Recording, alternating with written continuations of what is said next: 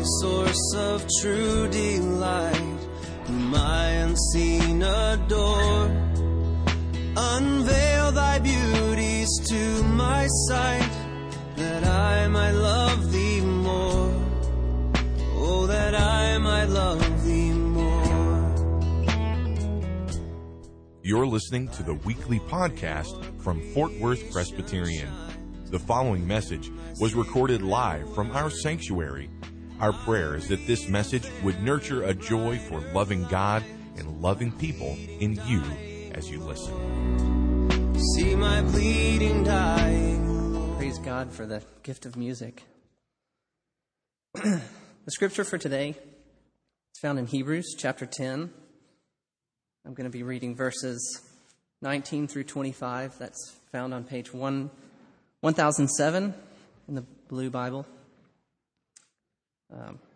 In this passage, God is described as He who promised is faithful. So hear the words of our God who is faithful to His promise.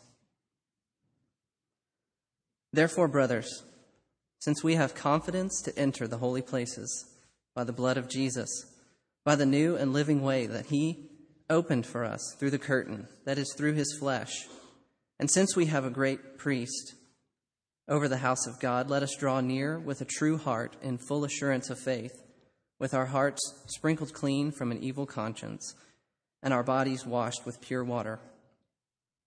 Let us hold fast the confession of our hope without wavering, for He who promised is faithful. And let us consider how to stir one another to love and good works, not neglecting to meet together as is the habit of some, but encouraging one another, and all the more as you see the day drawing near. The Word of God.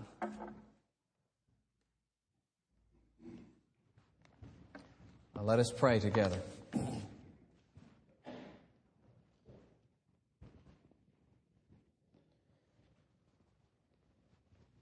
Lord, we come to your word asking for your grace, expectant that the God who puts His fear in our hearts, the God who puts the law in our hearts in the new covenant, the God who gives us His word, the God who longs to reveal Himself to His people, that you will bless us, Lord, with your word at this time. We rest in you, Lord, in your purposes to do your people good. And we know that central to that purpose of doing us good is to fix us on your word, to enable us to believe it and rejoice in it, for us to believe in you, Lord, as a result of your promise. As Peter says, that we would partake of the divine nature through your precious and great promises. Lord, we remember our sister Cynthia, thanking you, oh Lord, for the recovery that has occurred so far this week, that has truly amazed doctors and nurses and us. Lord, we praise you for the good that you've done for her. We praise you as it is more and more apparent of what those two ladies did at the school to literally save her life. Lord, we are in awe of your providence that put her in that particular place at that particular time. Oh Lord, we worship you. We worship you for your goodness and grace. We acknowledge that all things come from you. Everything that has been done for her at the school, to the hospital, in the hospital, things medical, things simply out of kindness and love to her and to the family, from this body and friends and the people on staff there, all ultimately comes from your hand. We honor you, Lord God. We honor you for your glorious providence that has brought such good. And we continue to pray, O Lord, that you would heal her and bring her to full restoration by your grace. Lord, bless us again, we pray, with your word. Thank you. Thank you, Lord, that we can come to this word together as your people. Amen.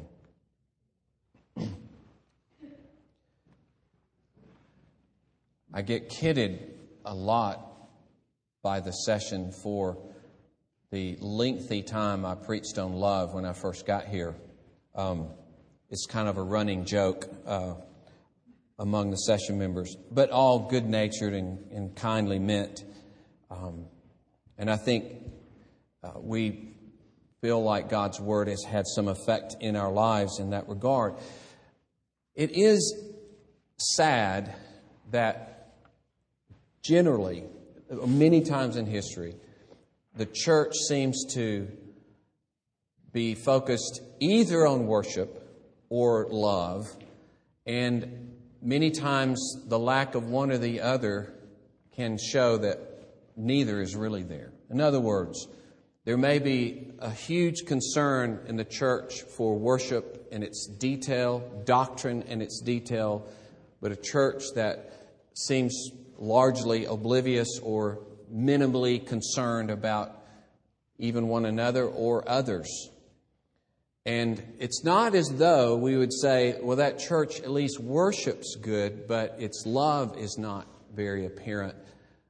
As we'll see, God would say, such worship, if it truly is that, if there is a supposed worship without love, it is no worship whatsoever. But on the other hand, if a church is given to outward good deeds and focused constantly on the people around them, and yet they despise God's Word as it's been given, they do not regard Him, His revelation, as coming from Him, they have no true concern for the true revelation of God, and they turn it into something other, make up a different God, whatever, we would say, in terms of God's eyes, such love is not true Christian love, because it does not come from God Himself. Let me just read a passage that speaks to both of these issues, and then we'll be right back in Hebrews. This is 1 John chapter 5. If you want to read it yourself in the Pew Bible, it's on page 1023.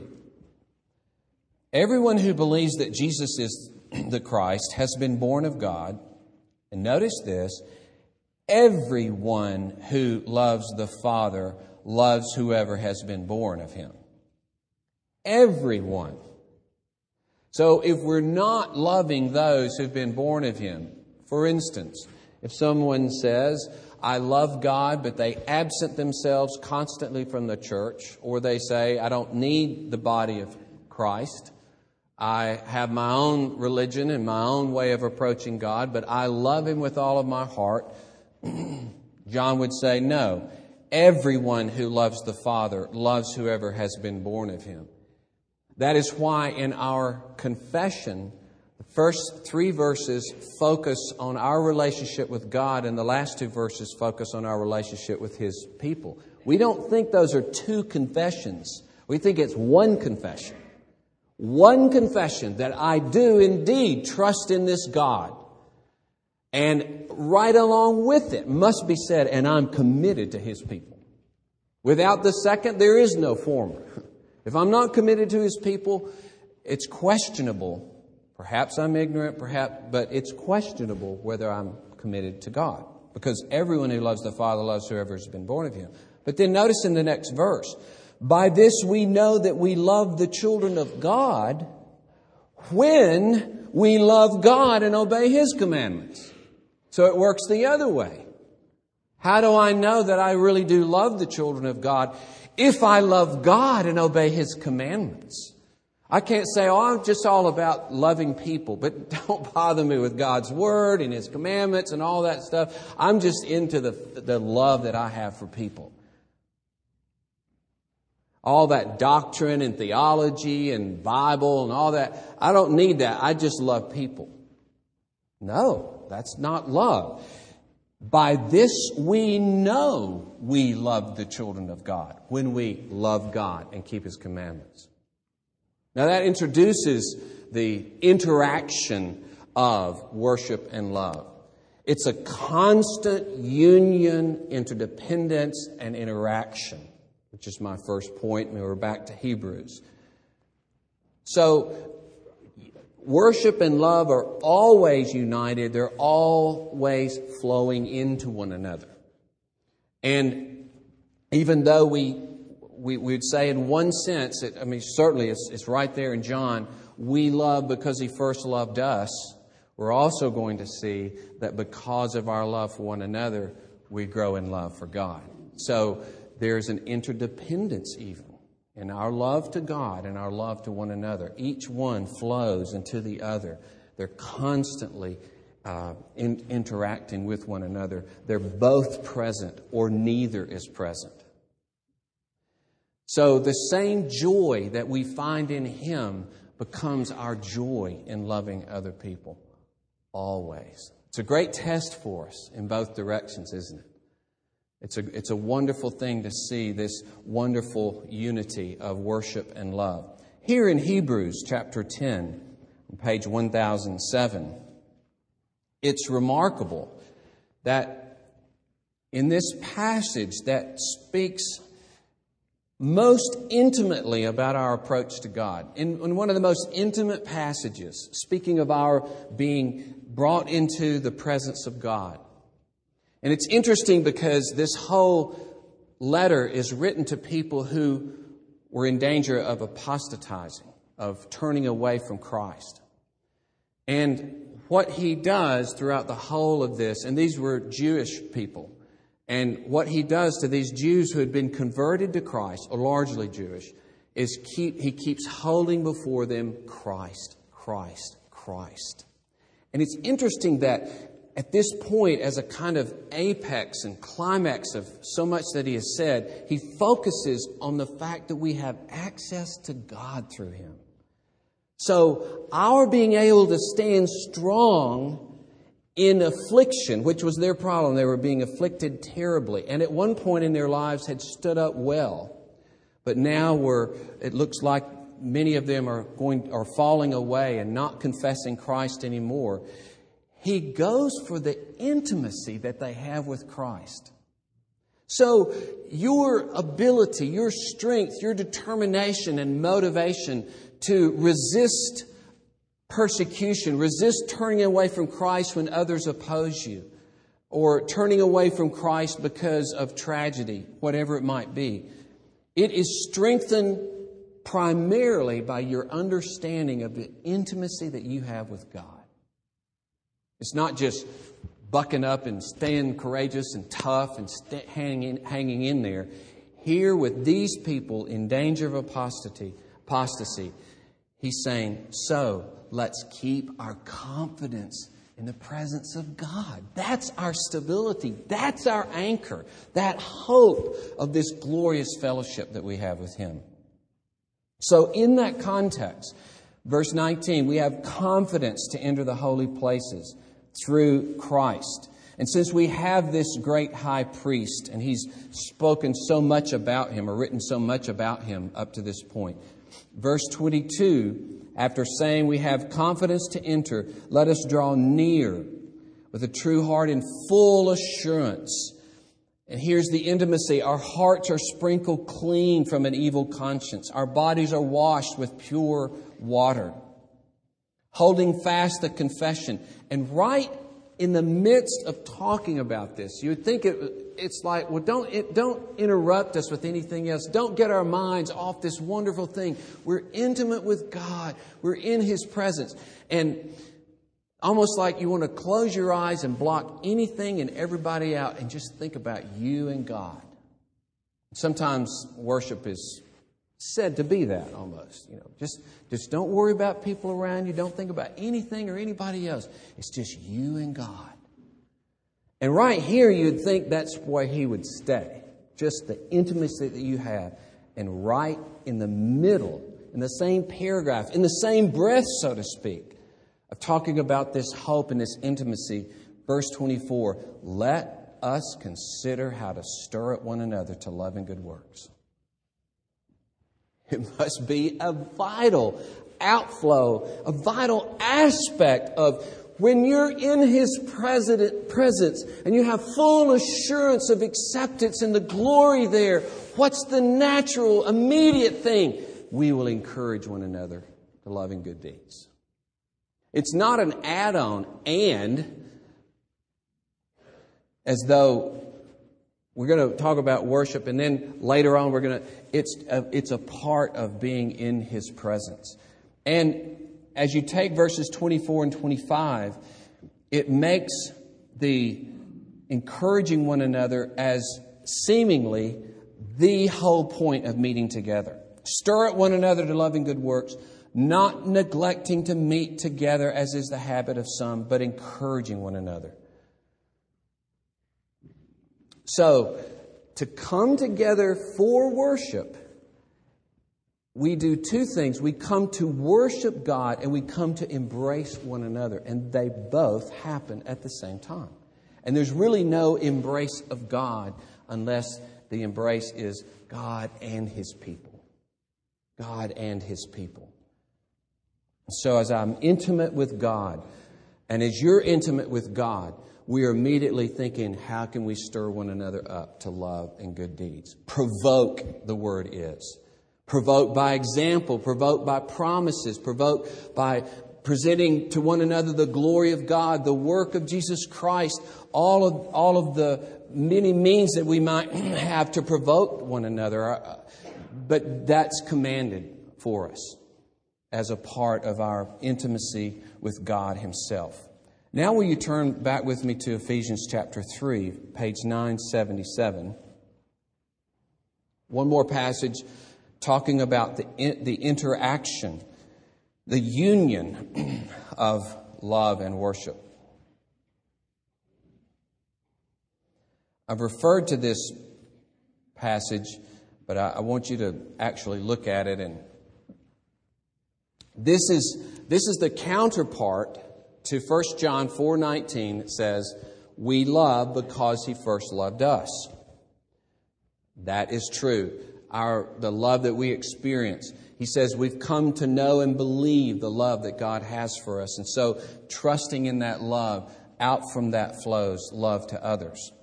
But here we see it working the other way.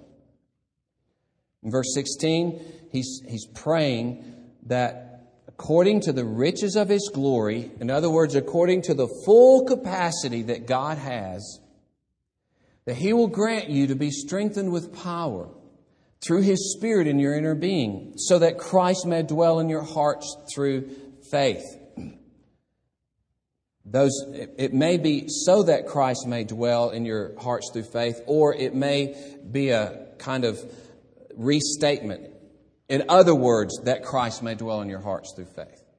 In other words, they're saying the same. The Spirit strengthening you in the inner man is Christ dwelling in your heart and exercising His authority and power in your life. That you, being rooted and grounded in love, and the commentators almost without fail say, this love is the love that we have for one another. Rooted and grounded in our love for one another, may then have strength to comprehend with all the saints. Notice it's in union with the saints. Rooted and grounded in love for the saints, experiencing the love from the saints and spending ourselves for the saints in that context of interactive love, that then we may know what is the breadth and length and height and depth, and to know the love of Christ that surpasses knowledge, that you may be filled up to all the fullness of God. So it is not ultimately simply my going off by myself somewhere and finding out about God's love. It is not simply my own personal meditations.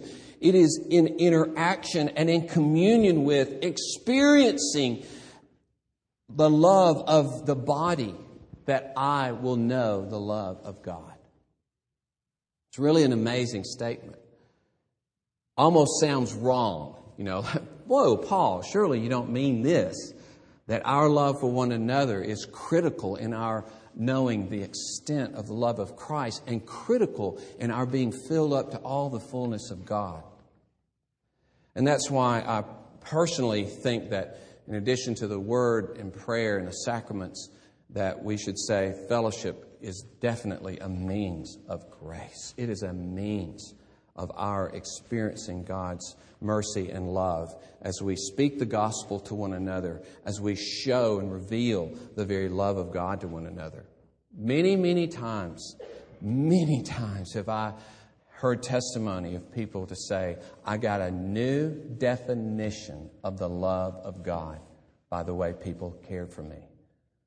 I saw His love in a whole different way because I saw it fleshed out in the people of God. That's glorious. It's glorious to think that we need each other in our pursuit of God. We need to speak the truth to each other and reveal the truth by our very love and deeds, the very love of God to one another.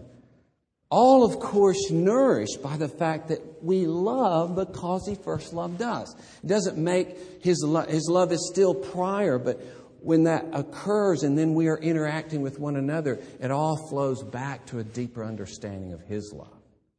So there's a wonderful circle here, kind of, you might say, a rising spiral, of experiencing His love and one another's love and His love and one another's love. Of course, that spiral can go the other way, too, in a broken fellowship.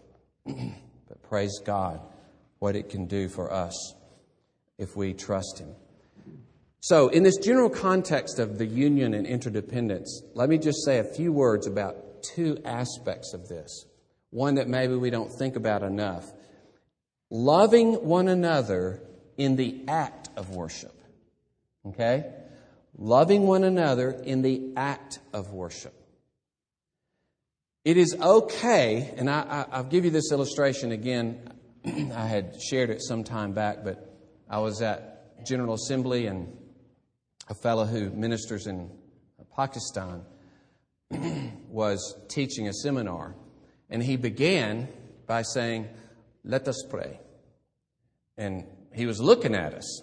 We're like, I can't really look at you and pray, dude. I got to close my eyes and pray. And he said, "No, I want everyone to look up at me. I want you to lift hands with me. And let's look at each other." And he began to talk about how bowing your head in their culture means shame. And it would mean that you're ashamed before God. And he says, we are not ashamed. He has forgiven us. And he then talked about how our love for one another needs to be expressed as we look to each other. We're praying to God, but we're looking at each other. And I promise, it was hard to concentrate. It'd really be hard to concentrate. No, I'm just kidding. But it was hard to concentrate with my eyes open. But it taught me something. Why do I think I've got to shut everybody else out to think about God? Where'd that come from? Where does it say close your eyes? Does it? I'm not saying, I know you're all teaching your kids and they're like looking up at you and say, pastor said, Tell me, you see some diligent kid, tell me where in the Bible.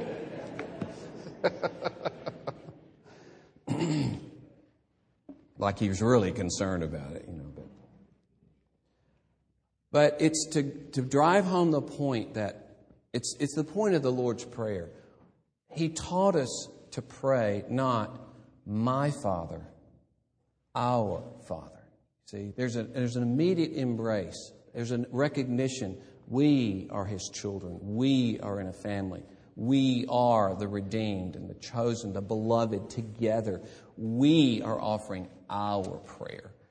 And we're locked in arms. Our arms are around each other's shoulders, so to speak, as we come before Him and offer our prayer. It's a glorious thing. And the reason that's so important to God is that, and I'm jumping ahead of myself here, but to see the reflection of the Trinitarian fellowship in the body of Christ. And that, I think, is a chief part of the glory of the temple. We are the new temple. The tabernacle and the temple shone forth the glory of God. What is the glory that shines forth? Well, it is our individual character, but that is always our character as it is interacting with others in relationship. The glory of our relationships. Isn't that what he said in John 13? They will know that you're disciples by your love. Love one another as I have loved you. This is how they'll know that you're mine. This is the glory that will shine forth and show you're the real thing. Christ, he says this in John 17, make them one so that the world will know that you did send me. The glory of seeing the Trinitarian fellowship. That's what he prays for in John 17. So you see how our worship of the God who is in fellowship, how can it be anything but expressing, reflecting the glory of that relationship? And that's why Jesus prays for it in John 17. Make them one as we are one. You loved me before the foundation of the world. Show them that love. Bring them into that same love. And so our worship, obviously our praise to God shining forth in the world, it must be in fellowship. It has to be. So let's not lose that in worship, but let's embrace it in worship. Let's be mindful of one another in worship. Let's love each other in the act of worship. That's why it was so good that we began with Colossians chapter 3 in your bulletin. You can turn in your bulletin to the opening reading. How interesting this reads. And this is verse 16 in Colossians.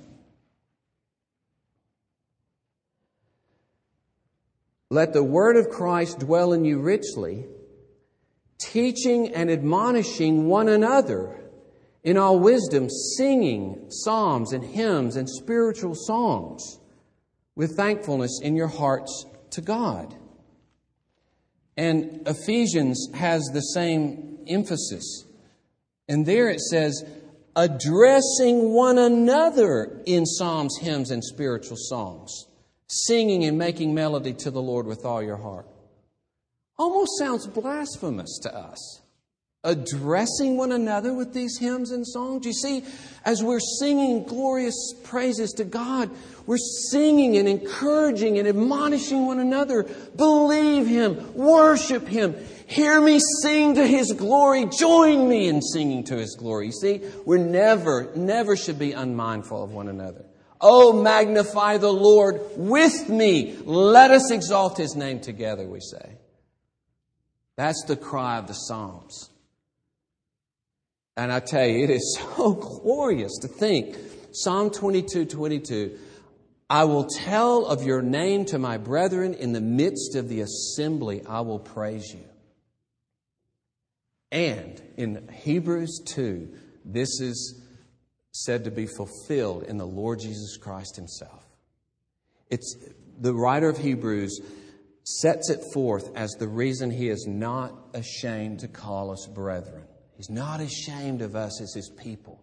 You'd think He would be. Look at this crummy lot I ended up with. You know, just what in the world? He's not ashamed. We may be ashamed at times. He's not ashamed of His people. And the text that the writer in Hebrews uses is Psalm 22. It's stressing His humanity, that Jesus Christ in His humanity is in the midst of His people, saying, I will be in the midst of the assembly and I will praise God with my brothers in Christ.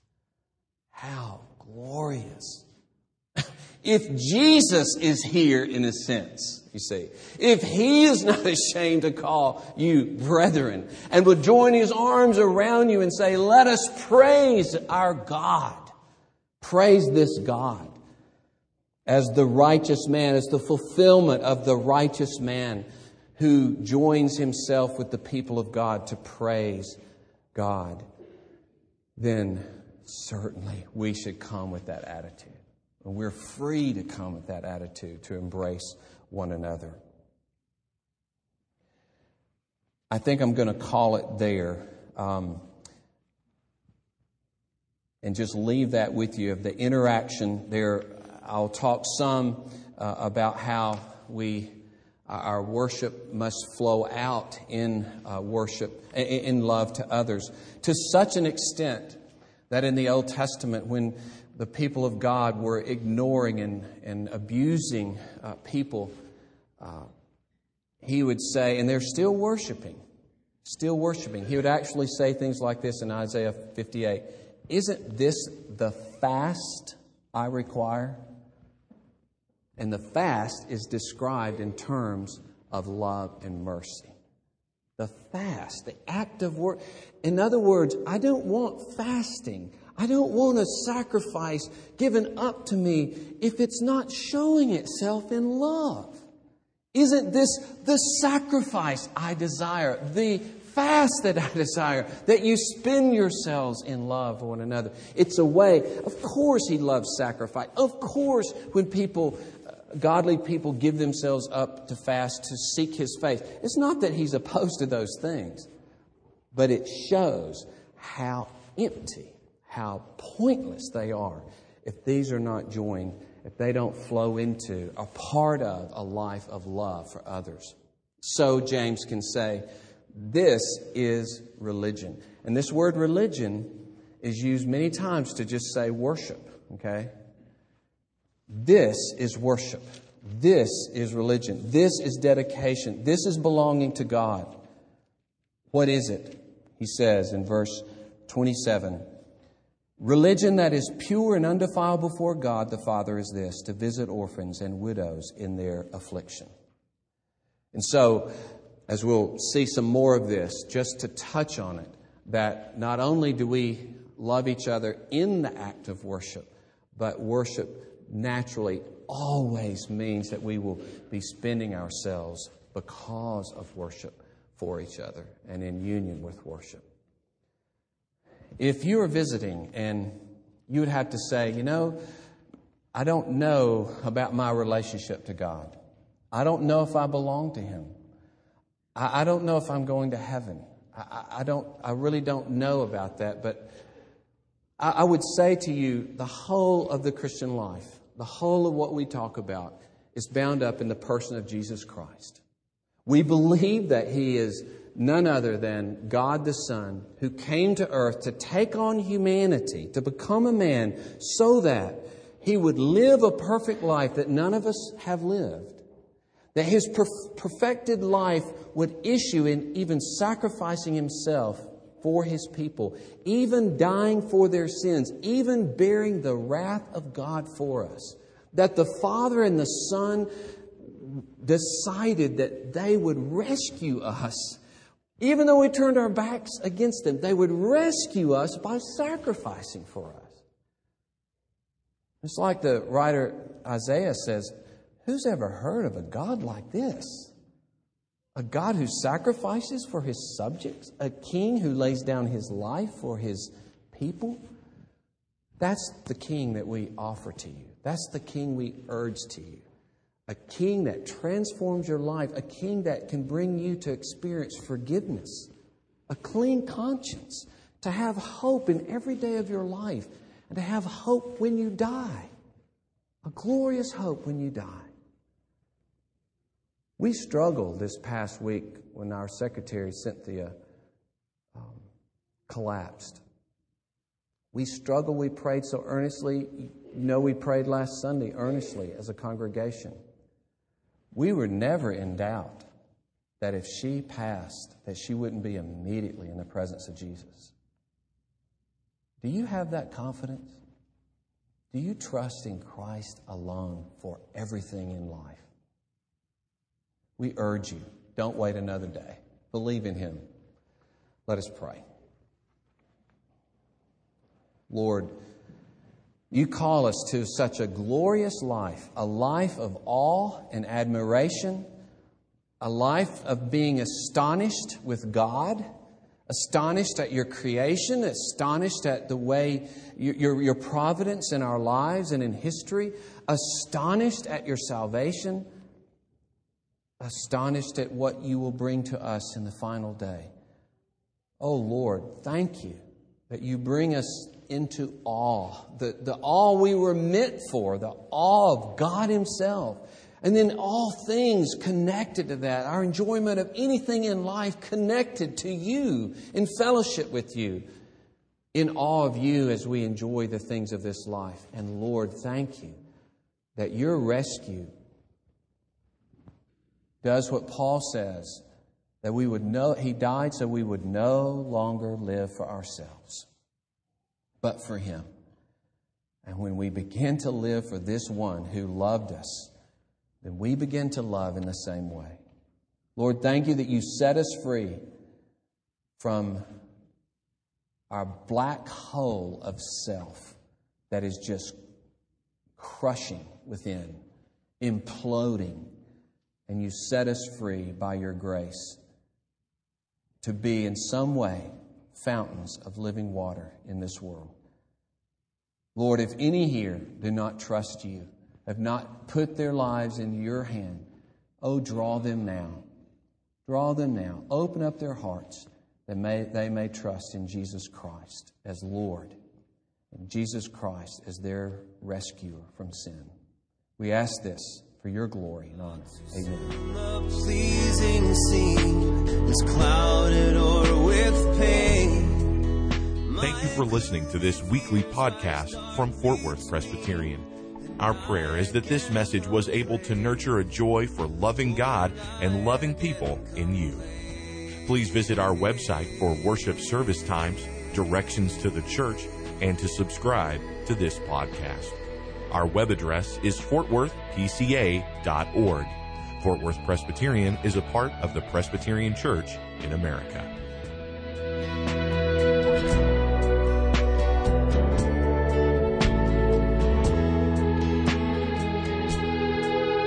Jesus, my Lord, my life, my light. Oh, come with blissful ray. Break radiant through the shades of night and chase my fears away. Won't you chase my fears away?